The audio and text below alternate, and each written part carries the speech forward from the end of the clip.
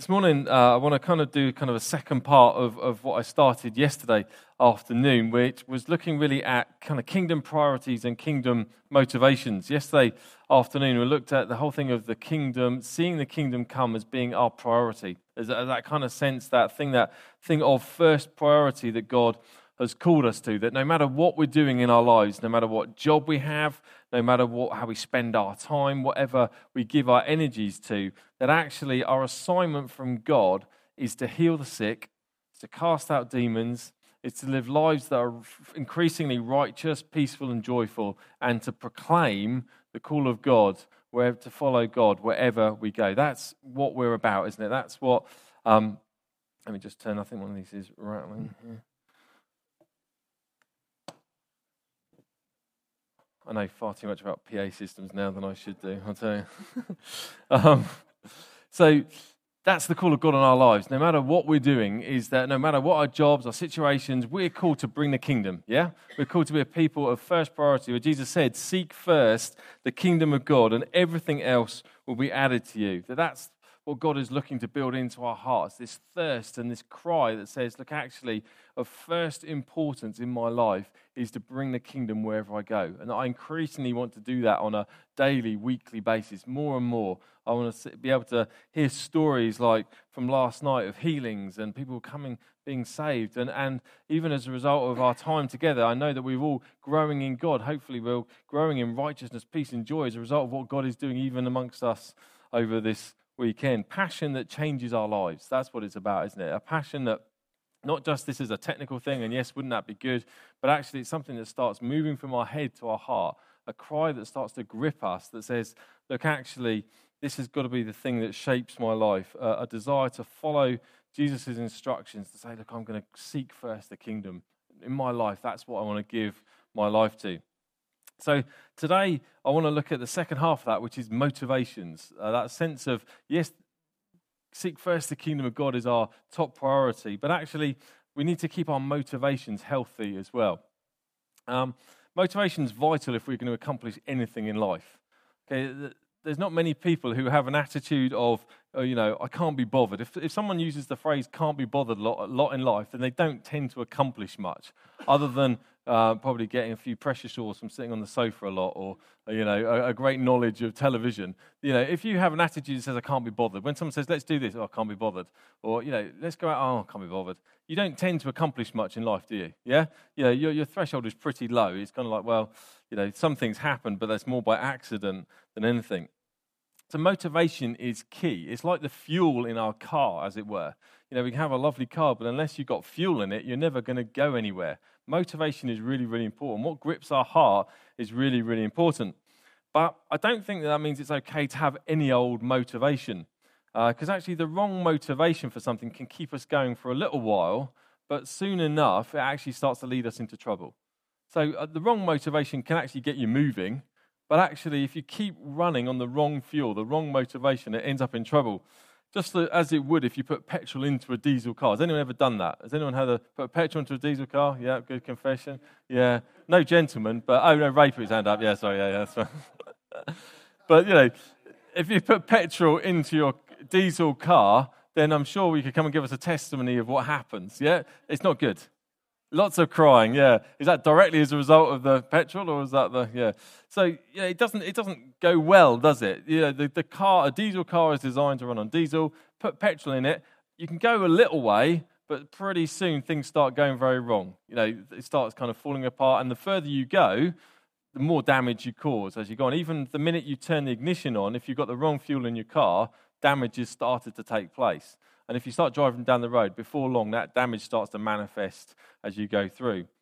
So actually putting the right fuel in your car is really important. So having the right motivation for what God calls us to is actually really important if we're going to go as far and as wide as we really can do in God. If we're going to fulfill all of the potential we have in God, actually having the right fuel is important. Now, you might think, well, how can you be wrongly motivated to advance the kingdom of God? If I'm going out with a desire to go and do the stuff, to reach the world around me, surely it doesn't really matter how I'm motivated. As long as I'm doing it, that's the most important thing. But actually, it does matter how we're motivated. It does matter the state of our hearts. because actually it does have a direct relation to how effective we're going to be, but actually how sustainable it's going to be as well. We want a lifetime of doing this, not just a few weeks or months and just burn out and crash, do we? We want to be people who our lives are dictated by this. So what would be some of the potentially the wrong kind of fuels that we could put in our heart for motivating to want to extend the kingdom? Well, obligation is the wrong fuel. That sense of, oh, I have to do this now. This is just another weight that's been put on me. I've got to go and heal the sick. I've got to do this for Jesus. I don't want to. It's the last thing I want to do today, but actually I'm obliged to do it now. It's just another thing that's come into my life. Along with doing the washing and doing the shopping, I've now got to heal the sick. I don't want to do this. Okay? That's not good fuel, all right? What about fear? Fear is a bad fuel in our hearts. A sense of, well, bad things might happen to me if I don't do what God says. That sense of unhealthy fear, that sense of, well, what might happen badly in my life if I don't do it. It's almost a bit like a karma type thing, a sense of, well, if I don't do the right things, then bad things might happen to me. This kind of fear can be the wrong fuel. What about guilt? That's not a great motivator either. That's the wrong fuel in your heart. This sense of, well, if I don't, I'm letting God down if I don't advance his kingdom. That somehow I'm letting everybody down. I'm just a failure. If I don't do this, everyone else is doing it. I'm not. Oh, I feel so guilty. I feel so bad. That's not a motivator at all. Performance. That's not a great one. That's not going to do you much good for long. The sense of God will love me more if I go out and cast out some demons. God's going to love me even more if I'm on the front foot doing that. A performance, the sense that somehow I have to live up to something in order to be loved by God and have favor. That's not good fuel in our hearts. Or it might be to impress other people. The sense that actually I'll be more liked by other Christians and I'll be more impressed. They'll like me more and they'll respect me more if I'm out doing this stuff. If I'm kind of living more righteously, if that's something that I can bring the kingdom, bring the light of God into a situation, I'm going to get a really good reputation with other Christians. They're going to be impressed with me. That's not healthy either. Being proved right, a desire just to kind of be proved right all the time, a sense of, I want to go and see people saved because then it will prove that I was right all along. I want you to become a Christian because you've argued with me all these times, and actually I just want you to become a Christian to prove that I was right and you were wrong. Yeah? That's not. I mean, you might not express it quite like that, but that can be in there, can't it? This sense of kind of justice of like, well, hang on, I'm in the right camp, you're in the wrong, and I'm going to prove you wrong one day. That's not really a healthy motivation. And sometimes actually it can be even, our motivations can be subconsciously linked even with church. There can be a sense of, church survival. If I don't advance the kingdom, my church is going to decline and fail. A sense of actually we can be motivated by trying to keep our church alive. Actually, I need to do that. It's not actually because we want to see the kingdom come. It's because we want to prop our church up and keep things okay here. Or even church point scoring. If we're really advancing the kingdom, then actually it will prove that we're the only real church in this town. We'll prove us right in the end. This is where God really loves us a little bit more than everybody else, because you can see it because lots of stuff's happening here. That can creep in to our thinking. I'm sure there's lots of other kind of unhealthy motivations, but the truth is that if even some of those motivations are in our heart, when we come to this sense of, okay, I want to get out there and do this stuff, I want to advance the kingdom of God, then those kind of motivations will keep you going for a little while. They'll get you moving, but actually before too long, you'll break down. Your car will stop because actually it's not the right fuel in our heart. It ends up in damage, unfruitfulness, disappointment, disillusionment. It's not a healthy place to be, and it ends up costing a lot. So what does the Bible have to say? That's what I want to look at this morning. What has the Bible got to say about how do we keep our motivations on track? How do we ensure that we can go as far and as long as we possibly can, that we break the tape of our lives advancing the kingdom because we've fueled up with the right stuff. We know why we're doing it and what God has called us to. So there's three things that I kind of see from the life of Jesus, of how he lived and what he said, that actually are just helpful things for us to think, okay, these are the kind of fuels that I need to be putting in my tank. I need to be making sure that this is what's driving me on in my desire to advance the kingdom. I'm really pumped up with, I've been at some of these sessions and I've heard Clyde speak and I've heard God speak to me and I want to do this stuff. I want to give my life to this. Well, let's make sure that as we do that, we're putting the right fuel in our tank. Okay, so firstly, the first fuel that I can see from Jesus' life is that he was motivated by only doing the Father's business. He had a real clear sense of who he was working for. Now, it's not some kind of radically amazing thing to realize that Jesus was the greatest kingdom advancer that's ever walked on this planet. Yeah, clearly, that's not. No, I presume no one's going to disagree with that. He was the one who has brought the kingdom in its more than anyone has ever done because he's the Son of God. That's kind of fairly helpful in that. But he had a clear perspective of his relationship with Father God, and he, being the Son of God, still had a clear understanding of who he was working for and under whose authority he was living. If you've got a Bible with you, to John chapter 5, we see Jesus kind of giving us an insight into his thinking, into how he handled these things. So if you've got John chapter 5 and verse 18, it says, "This is why the Jews were seeking all the more to kill him, because not only was he breaking the Sabbath, but he was even calling God his own Father, making himself equal with God. So Jesus said to them, 'Truly, truly, I say to you, the Son can do nothing of his own accord, but only what he sees the Father doing. For whatever the Father does, that the Son does likewise.'" I mean, that's quite an outstanding statement for the Son of God to be saying. That actually, he's saying, I can't do anything on my own. I only do what I see the Father doing. See, Jesus was quick to acknowledge when people were accusing him, they were kind of plotting to kill him. Actually, he was very quick to say, look, I'm doing this under the authority of my Heavenly Father. That's who I'm working for. This is not about me. This is about me doing his work.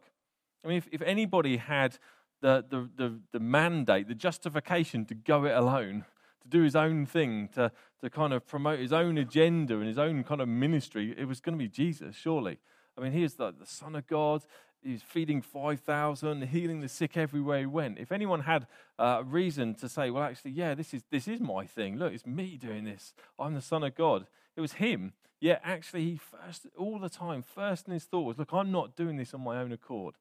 This is not about me. This is about me doing the Father's business. I can only do what he's doing. I can only do what he gives me authority to do. I mean, that's quite countercultural, isn't it? In as much as it would have been people would have seen that as a bit of a weakness. They were looking for him to kind of stand up and kind of say, yeah, but I am this and I am that. And he's saying, no, actually, look, I can't do anything on my own. This isn't about me. This is about something bigger than simply me. It was his greatest strength was his acknowledgement, actually, that I'm under the authority of my Father. I'm a man working under authority. Yes, fully God, but fully submitted to the Father as well. It wasn't about himself. It was about something far bigger. The world trains us to think that self-reliant and impressive people get things done. That's the route to kind of success, to be self-reliant, to be impressive, to have everything seemingly together, no flaws. And if anyone gets in your way, you kick them out of the way because actually it's about you and what you're trying to accomplish. And that can come into our lives as Christians. That we can think, actually, in order to really be someone who's effective for God, I've got to have it all together. I've got to be, it's about self-reliance. It's about looking after myself and about getting forward and pushing ahead. That actually, if we're going to see the world transformed, we can't be weak. We've got to be strong. We've got to show ourselves to be that. And actually, when it comes to talking about advancing the kingdom, it's quite a daunting task, isn't it? Yeah, I hope you feel a little bit daunted by some of the things of healing the sick and casting out demons and seeing people saved. They're pretty big things. It's a daunting task. And sometimes we can actually get into a mindset of thinking, well, that's going to be only really for the very competent Christians, for the ones that really have got it all together, the impressive Christians, the ones that you can look at and think, yeah, you're quite impressive. I bet you're good at doing that kind of stuff. But if that's our motivation, that actually somehow our goal is to become more impressive, then actually that's a very unhealthy thing. Jesus' goal wasn't to become impressive, to show off, impress everyone. Actually, he said, look, My motivation is actually who I am in God, who I'm working for, whose business I'm actually about. We don't have to promote ourselves in order to accomplish much. We simply have to say, look, actually, I am working in my Father's business. This isn't about me. This isn't about us. This is about, I see what the Father's doing, and I'm working on his behalf. Clyde talked a lot about this on Thursday evening. If you weren't here, I'd encourage you to listen to it when it gets onto the website. This sense of really knowing who we are in God brings us a sense of freedom. And you see that actually Jesus, in this moment, when he says that actually I'm not working on my own, I'm working under my Father's authority, it removes a whole lot of anxiety and worry when you actually realize who you're working for.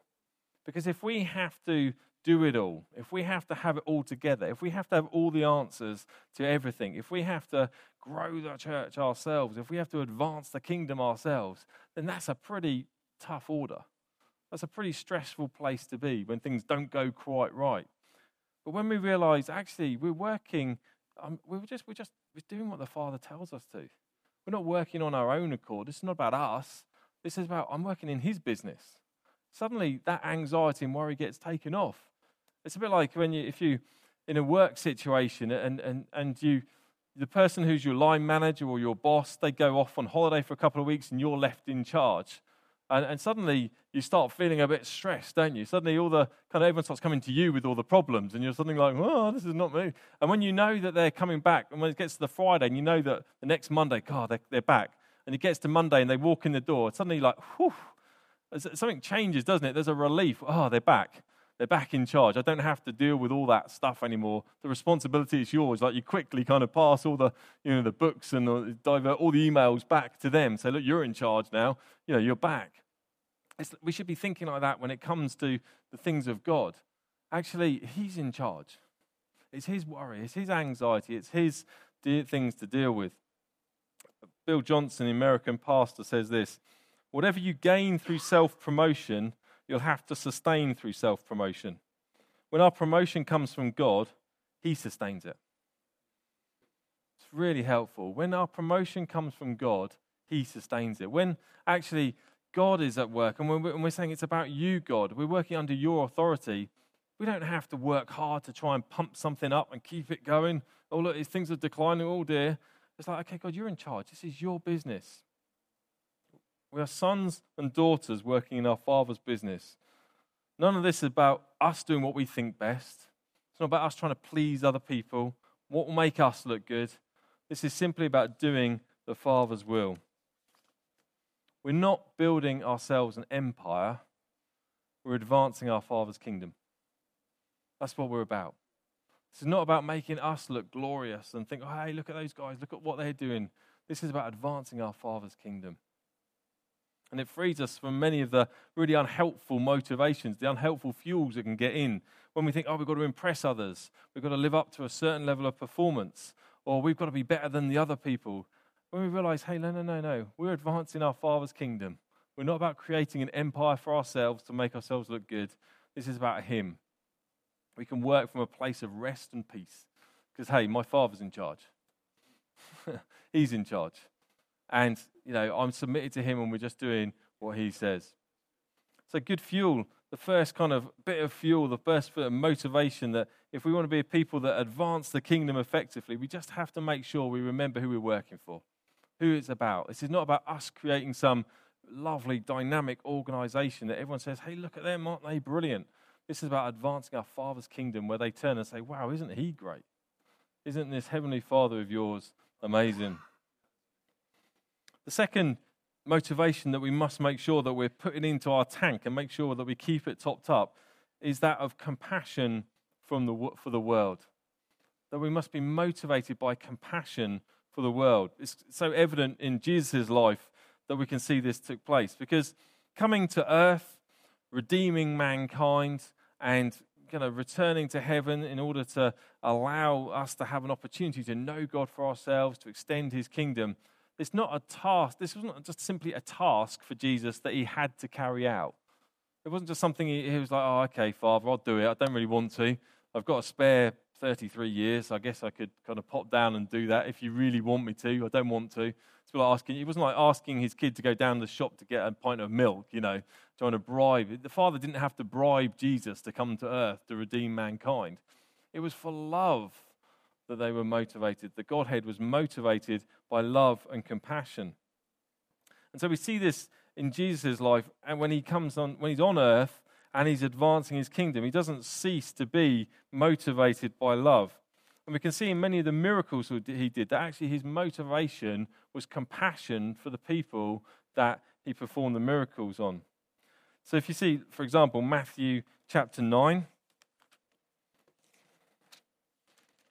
and verse 35 and 37. It said, "And Jesus went throughout all the cities and villages, teaching in their synagogues and proclaiming the gospel of the kingdom and healing every disease and every affliction, advancing the kingdom wherever he went, bringing light where there was darkness. When he saw the crowds, he had compassion on them because they were harassed and helpless like sheep without a shepherd." What was in Jesus' heart? It was compassion. He looked at the people and he saw actually a generation that were helpless and harassed. If that doesn't sum up our world now, then I don't know what does. I feel helpless and harassed half the time. Yeah, that's the world out there, isn't it? Helpless and harassed.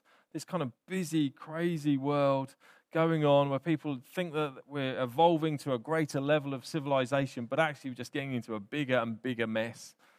How does Jesus look on this world? With compassion. Just like he did with the crowds, he looked and his heart was moved for the people in front of him, which then was the motivation to heal the sick, proclaim the gospel, because he knew that the answer for them was in the kingdom, was in the proclaiming the gospel. He knew that he had the answer to their problem and was moved by compassion for the people. He knew he had what they needed. If you go into Matthew 14 and verse 13, we see again another example of Jesus being moved with compassion. It says, when Jesus heard this, he withdrew from there in a boat to a desolate place by himself. But when the crowds heard it, they followed him on foot from the towns. When he went ashore, he saw a great crowd, and he had compassion on them and healed their sick. Now when it was evening, the disciples came to him and said, "This is a desolate place, the day is over now. Send the crowds away to go into the villages and buy food for them." But Jesus said, "They need not go away. You give them something to eat." And he said to them, "We only have 5 loaves here and 2 fishes. And he said, "Bring them here to me." And he ordered the crowds to sit down on the grass, and taking the 5 loaves and 2 fish, he looked up to heaven and said a blessing. Then he broke the loaves and gave them to the disciples, and the disciples gave them into the crowds. They all ate and were satisfied. They took up the 12 baskets full of the broken pieces left over. And those who ate were about 5,000 men, besides women and children. So phenomenal kind of miracles taking place here. But what was the root of it all? It was in verse 14. He saw a great crowd and he had compassion on them. So that compassion prompted him to heal the sick, which is just a phenomenal act of God. But then actually that compassion is still evident when actually the disciples are saying, "Right, we've done all the stuff, send them off, Lord, we need a rest." And he's saying, no, hang on, they need something to eat. The compassion is still there in terms of the practical feeding of people. What was Jesus' motivation? It was still compassion. It wasn't, I'm going to now, for my next act, I'm now going to do this. Don't wait, disciples, I've got something more up my sleeve. You watch this one. This is a good one. Give me as little food as you can and see what I can do with it. I can even overestimate, look, and we'll have loads left over.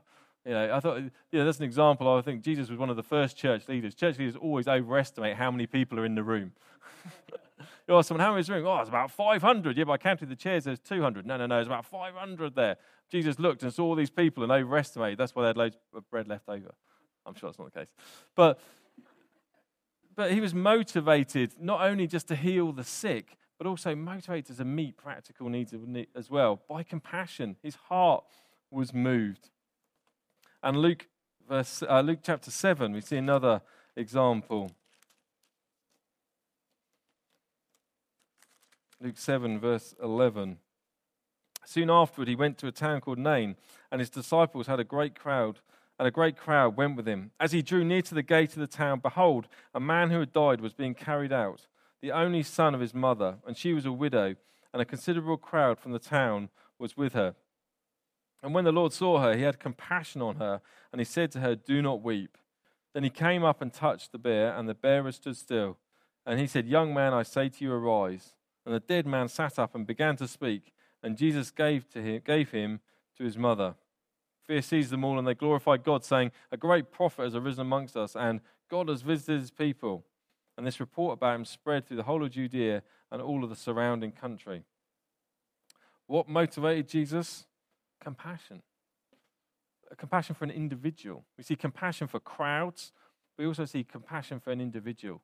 A sense where he saw this one woman's despair that her only son had died, and his heart was moved with compassion. It wasn't some task and faceless thing that he was just doing, like some kind of power thing, which was like there was no connection at all with people. Jesus was connecting with people and then bringing the kingdom into their lives. We mustn't separate God's power and the kingdom power with connection with people. Okay, Jesus connected people and the kingdom together. It's about individuals. It's about people groups. It's not about showing something off. God loves to show off, but he loves to show it off in his love to people. He loves to bring it into people's lives. He loves to change individuals. Compassion needs to be in our heart if we're to advance the kingdom effectively. It's got to be a key fuel in our tank, a growing love for the people around us. What does that mean? It means being able to put ourselves in people's shoes, to be able to imagine what their situation is like, to think, actually, what must it be like to live with that kind of disability? What must it be like to live with that kind of restraint on your life? What must it be like to have grown up in that situation? Just to take moments, just to think, well, actually, let me put myself in your shoes for a moment. I want to feel something of what your pain is at the moment. It means to suspend judgment of people. So we're not casting opinions about people all the time or making snap judgments about their worth and whether they deserve something. It means to look at them with the eyes of love and say, Lord, I want to see people like you see people. I want to look through your lens, not my own lens. And you know, when we do that, we start to see the endless possibilities for people if they could only meet with Jesus. We start seeing actually what the possibilities are for any individual when they actually meet Jesus. We start to see potential rather than anything else. So compassion needs to be something we're growing in. It needs to be something we're putting more and more in our hearts. It helps us to transfer from like an obligation-based thing to a passion-based thing. We see the world, we just want to get out there because we have such a compassion for the world around us. It moves us from point scoring. Look at us, we're this, we're that, to actually soul rescuing. It's about individuals, about people's eternal destiny. It moves us from a task-based thing. Well, I've done that today. I've ticked that off. To a lifestyle that says wherever I go, I want to bring the light. I want to bring the kingdom wherever I go. So compassion is another key fuel that's got to go in our tank if we're going to be a people that sustain this lifestyle of bringing the kingdom. And the third thing that Jesus kind of highlights to us in terms of how do we put the right fuel in to keep us going for the whole of the journey so that we don't break down on the way, is that our greatest joy needs to be in our eternal life that we've been given. Now, yesterday, we looked at Luke 10, and we kind of looked through how that's such a great example when Jesus sent out the 72, such a great example of what we're to do in our lives, in getting out there, everywhere, bringing the kingdom. But it's really interesting. I just want to look at the end when the disciples came back from their supernatural adventures. The words of Jesus give us such a clear and helpful illustration. It says in verse 17 of Luke 10, when the disciples have come back from this amazing kind of adventures in kingdom advance, it says, the 72 returned with joy in verse 17, saying, Lord, even the demons are subject to us in your name. And he said to them, I saw Satan fall like lightning from heaven. Behold, I've given you authority to tread on serpents and scorpions, and over all the power of the enemy, and nothing shall hurt you. Nevertheless, do not rejoice in this, that the spirits are subject to you, but rejoice that your names are written in heaven. I mean, clearly these disciples were totally pumped up when they'd come back from this amazing adventure. Jesus had sent them out, and they've gone out and, they've seen amazing things happen. You imagine if we all went out now for down to Lowestoft, and we went out and we saw the sick healed, and then we're sort of casting out demons and bringing the kingdom, and then we all come back here for lunch, and, we're all just pumped up. Whoa, you wouldn't believe what happened. I thought, someone might say hello, but you never believe it. Even the spirits were subject to us. It was like chaos out there. Whoa, we'd just come out, you'd be pumping, wouldn't you? The disciples were, the adrenaline was just pumping around their body, because success is an exhilarating feeling. There's a sense where, wow, this is actually true. It actually happens. That something changes, transformation. There's a real buzz. And what Jesus does is just, as he always did, such wise words. He doesn't shoot them down. He doesn't tell them to get a bit of perspective. It was, not you, it's the Spirit working you. He says, look, you're right. You're right. You do have spiritual authority now in me. I've seen Satan fall. Now I've given you the authority, but I've given you authority to tread on serpents and scorpions over all the spiritual powers. He's like, yeah, you're right. The spirits are now subject to you because of who is in you. But he says, actually, your greatest celebration needs to be in the fact that you're known by God himself, and that actually one day you're going to spend eternity with him. He's saying, actually, the source of your joy in life shouldn't be your success in kingdom advance. Your joy in life needs to be rooted in who you are in God and the fact that one day you will be with him forever, that you know God himself. Now, that's not to say we downplay the celebrations of kingdom breakthrough. We don't. We celebrate lives changed, people being healed. That's fantastic. It's God at work. And we want to be celebrating that even more. And we want to see more of it, and we want to celebrate it.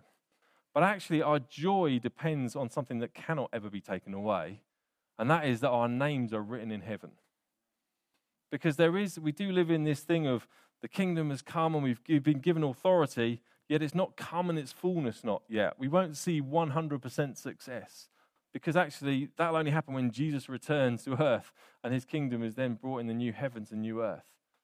We can see a lot more than we do now.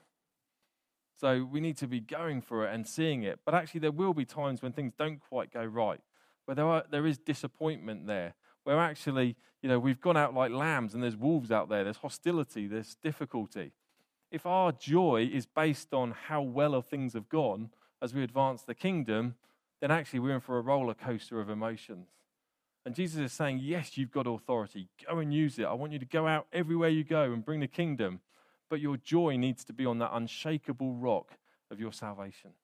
That unshakable rock that you are known by God himself. Your name is written in heaven. That's where your joy comes from. Not your circumstances around you. A joy that cannot be lost when prayers aren't answered or seemingly unanswered. When actually hostility comes rather than favor. Because, favor from the world can last a while and it's great, but it can soon change. If our joy is based on that, then we're in trouble. But he says, no, there's something bigger. It's like that lovely chapter in Romans 8, those verses in Romans 8 where Paul says, who can separate us from the love of Christ? Shall tribulation or distress or persecution or famine or nakedness or danger or sword? It is as it is written, for your sake we are being killed all day long. We are regarded as sheep to be slaughtered. No, in all these things we are more than conquerors through him who loved us. For I am sure that neither death nor life, nor angels nor rulers, nor things present nor things to come, nor powers, nor height nor depth, nor anything else in all of creation will be able to separate us from the love of God in Christ Jesus our Lord. Once you're in him, you can't lose it. Once he's got you, you're there. And that needs to be the place.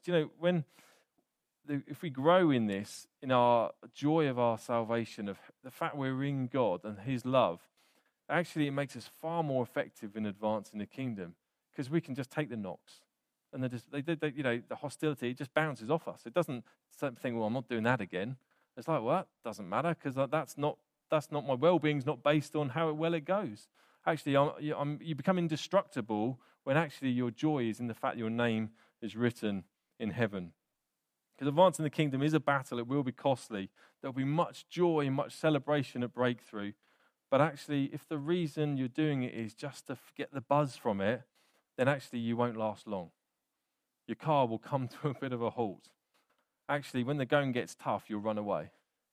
So actually putting the fuel in of knowing the love of God, our joy of our salvation, our names are written in heaven. That's what needs to go into our tank to make sure that the car keeps running.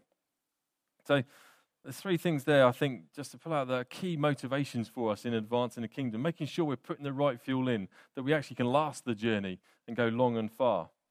So it's just maybe just you need to reflect on where you're at the moment. You might be someone who's actually pushing on with advancing the kingdom, that you're actually seeing breakthrough taking place in your life and the people around you. And actually you're already looking to step out wherever you can. Well, it might be that there's plenty of fuel in your tank, but at times it's the wrong fuel and things don't always go as smoothly as they can. Maybe today the Holy Spirit just wants to do some tuning up for you and just kind of look, actually, you've got a bit of a wrong mix of some of that fuel. Maybe you're tolerating some stuff that you think, well, that doesn't matter.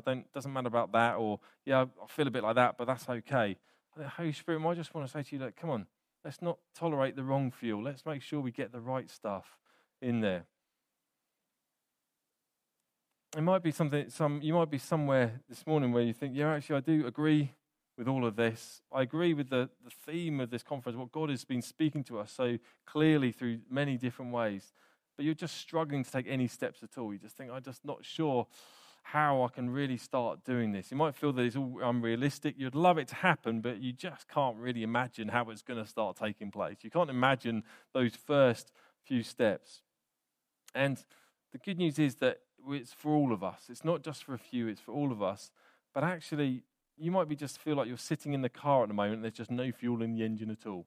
You think, yeah, I'd love this car to be zooming down the motorway. I'd love to be going and doing this stuff. But every time I turn the ignition, there's just doesn't seem to be, nothing happens. It doesn't fire. I kind of want to go, but it's not going anywhere. There might be it's not about the wrong fuel. You just don't think there's any fuel in there at all. And it might be just that for you, the next step is just to cry out to God for some of this fuel to go into you. Because this isn't stuff we have to work up. This is the stuff the Holy Spirit wants to put in us. He's the one that puts the fuel in the tank. It might be that you're living under this burden of guilt and obligation. It might be that you have this sense, well, I've got to do this in my own strength. And today the Holy Spirit just wants to lift some of that burden off you and say, hey, look, you're not working for yourself. You're not doing this for the church. You're doing this for your Heavenly Father. He just wants to say to you, look, you're getting it all wrong. If you think it's all about you and you have to carry the weight of it and you're carrying the weight of, the effort, then actually he just wants to come to you and remind you of Jesus' words and say, hey, look, you can't do anything of your own accord. You're working in your Father's business. You're a son, you're a daughter who's working in your Father's business. Dad's here. He's in charge. Okay, let him take the burden off of you. You need this morning to have the fuel of the Father's love, approval, and him just taking the responsibility off. Maybe you just need to say, Holy Spirit, I need you just to pour some of that fuel in my heart. Because actually, once you start getting that fuel coming in of, hey, I'm working for him, suddenly the car starts to fire when you turn the ignition. You suddenly realize, oh, hang on, I can do this. If it's not having to be all on my shoulders, then, hey, maybe this car can start moving. Maybe we can actually start taking some steps out. It might be that you're here this morning and you just need the Holy Spirit to fill your tank with compassion for the world around. It might be that actually instead of feeling irritated, judgmental, or critical of those around you, that actually you just need the Holy Spirit to come and pour in some compassion and increasing love for people around you. It might be that actually that's the fuel that needs to go in your tank in order to start getting the car moving more. That actually, rather than just thinking, I don't want anything to do with the world, suddenly he starts melting your heart for individuals or for people groups or for people around you. And suddenly you find yourself thinking, I look at that person now and I feel compassion for them, where they just used to irritate me and they were just hostile and I just couldn't bear them. Suddenly my heart, I'm seeing them as you see them, Jesus. It's almost like you're looking through a lens of how Jesus would see. The Holy Spirit wants to do that in you this morning. If that's what you need to fill your tank with, then he wants to fill that up. Or it might be that you just need a fresh revelation of the truth of your salvation. It might be that actually, you've hit disappointments, and you've hit times when you've tried it and it's not happened, and you think, God, that made me feel terrible, and I just don't want that feeling again. It might be that you've lost some of that wonder of the fact your name is written in heaven, the fact that you can know God for eternity. And actually, when we have a tighter grip of eternity, we have a looser grip of what the world has to offer us. The bigger our view of eternity, the more we can cope with the knocks of this world. And it might be that this morning the Holy Spirit just wants to come and touch you and just, again, make you realize the wonder of your salvation. The joy of knowing that actually, not simply that the spirits are subject to you, because if you're in Christ, then they are, but actually that your name is written in heaven. That actually that's the fuel in your tank. And as that gets poured in, suddenly you start thinking, yeah, do you know, this car can start moving. We can start going somewhere. It can happen. So I want us just to respond to God. I think there might be different things that you can touch. We're going to worship in a minute, and I just want to let the Holy Spirit touch you in whatever way. Just kind of summing up, it says in 1 Corinthians 4 verse 20, "For the kingdom of God does not consist in talk, but in power." We are called by God to advance a kingdom of power, of seeing lives changed, situations transformed. That's what it's supposed to be about, dynamic changed. But to quote Uncle Ben from Spider-Man, Peter Parker's uncle, with great power comes great responsibility. And we are a people of power, yet we have a responsibility to represent God well and to be motivated by the right things, so that as we advance his kingdom, we don't have big power, big blowout, but we have big power that goes from one degree of glory to another. That actually it's something sustainable, that it's something that is ever increasing and that represents God well, because we're motivated by the right things and we're attending to our heart, saying, Lord, make sure the right fuel's in, because I want this car to go on and on and on. I want this car of advancing the kingdom to break the tape at the end of my life. I want my last weeks to be extending the kingdom of God. I don't want to have got enthusiastic for a month and then blown out. Let's just respond to God. If I asked the guys if they could come up, we're going to just worship. And I just want to let the Holy Spirit just respond to God in whatever way you want to, really. Whatever you feel God's spoken to you about this morning. There might be things you think, actually, yeah, Lord, I know I've been feeling like that, and I just need to ask your forgiveness for that and then start moving on. It might be that you just think, look, actually, I feel empty and I just need refueling. Then actually, we'd love to pray with you to be filled with the Spirit again. It's supposed to be an ongoing, daily thing, being filled with the Spirit. If when someone says to you, are you full of the Spirit? And you said, yes, I was 20 years ago at a Bible week, then actually that's not only good, it's today. Are you full of the Spirit today? And so we're just going to worship and then give an opportunity just to pray with people and respond in whatever way you want to, because we want to be a people that actually take this and go somewhere, don't we? So let's respond. Let's just stand. I'm just going to pray, and then we're just going to sing together. Heavenly Father, we thank you that you have called us to a great and amazing adventure. Lord, if you simply saved us, that would be phenomenal. Lord, that would be phenomenal in itself, Lord, and we would be here worshiping you forever, the fact that you had saved us. But Lord, not only have you saved us, but you've also commissioned us to now join with you in advancing this kingdom so that many, many more people can be touched by you and come to know you for themselves. Lord, we're the most privileged people on this planet. Lord, we don't sometimes realize how amazingly privileged we are. But Lord, we want to take you at your word. Lord, we want to be a people that step out. We want to be a people that do it well. Lord, we want to be a people that hear you and are motivated by the right things. So help us this morning, Lord, as we just respond to you, Lord, in whatever way. Lord, if we need refueling, then we want to refuel this morning. Lord, if we need just a bit of a change in the mix, Lord, come and change some of the mix, Lord. But make us be a people, Lord, that are here in 20, 30, 40 years' time, advancing the kingdom more and more. Lord, we're here for the long haul, Lord. We want to see this area, our communities, transformed by you, Lord, not just in the next 6 months, Lord, but for the rest of our lifetime. We want to see you come in power, Lord. So we just love you, Lord, and we just ask, Holy Spirit, you just come and meet with us now. Amen.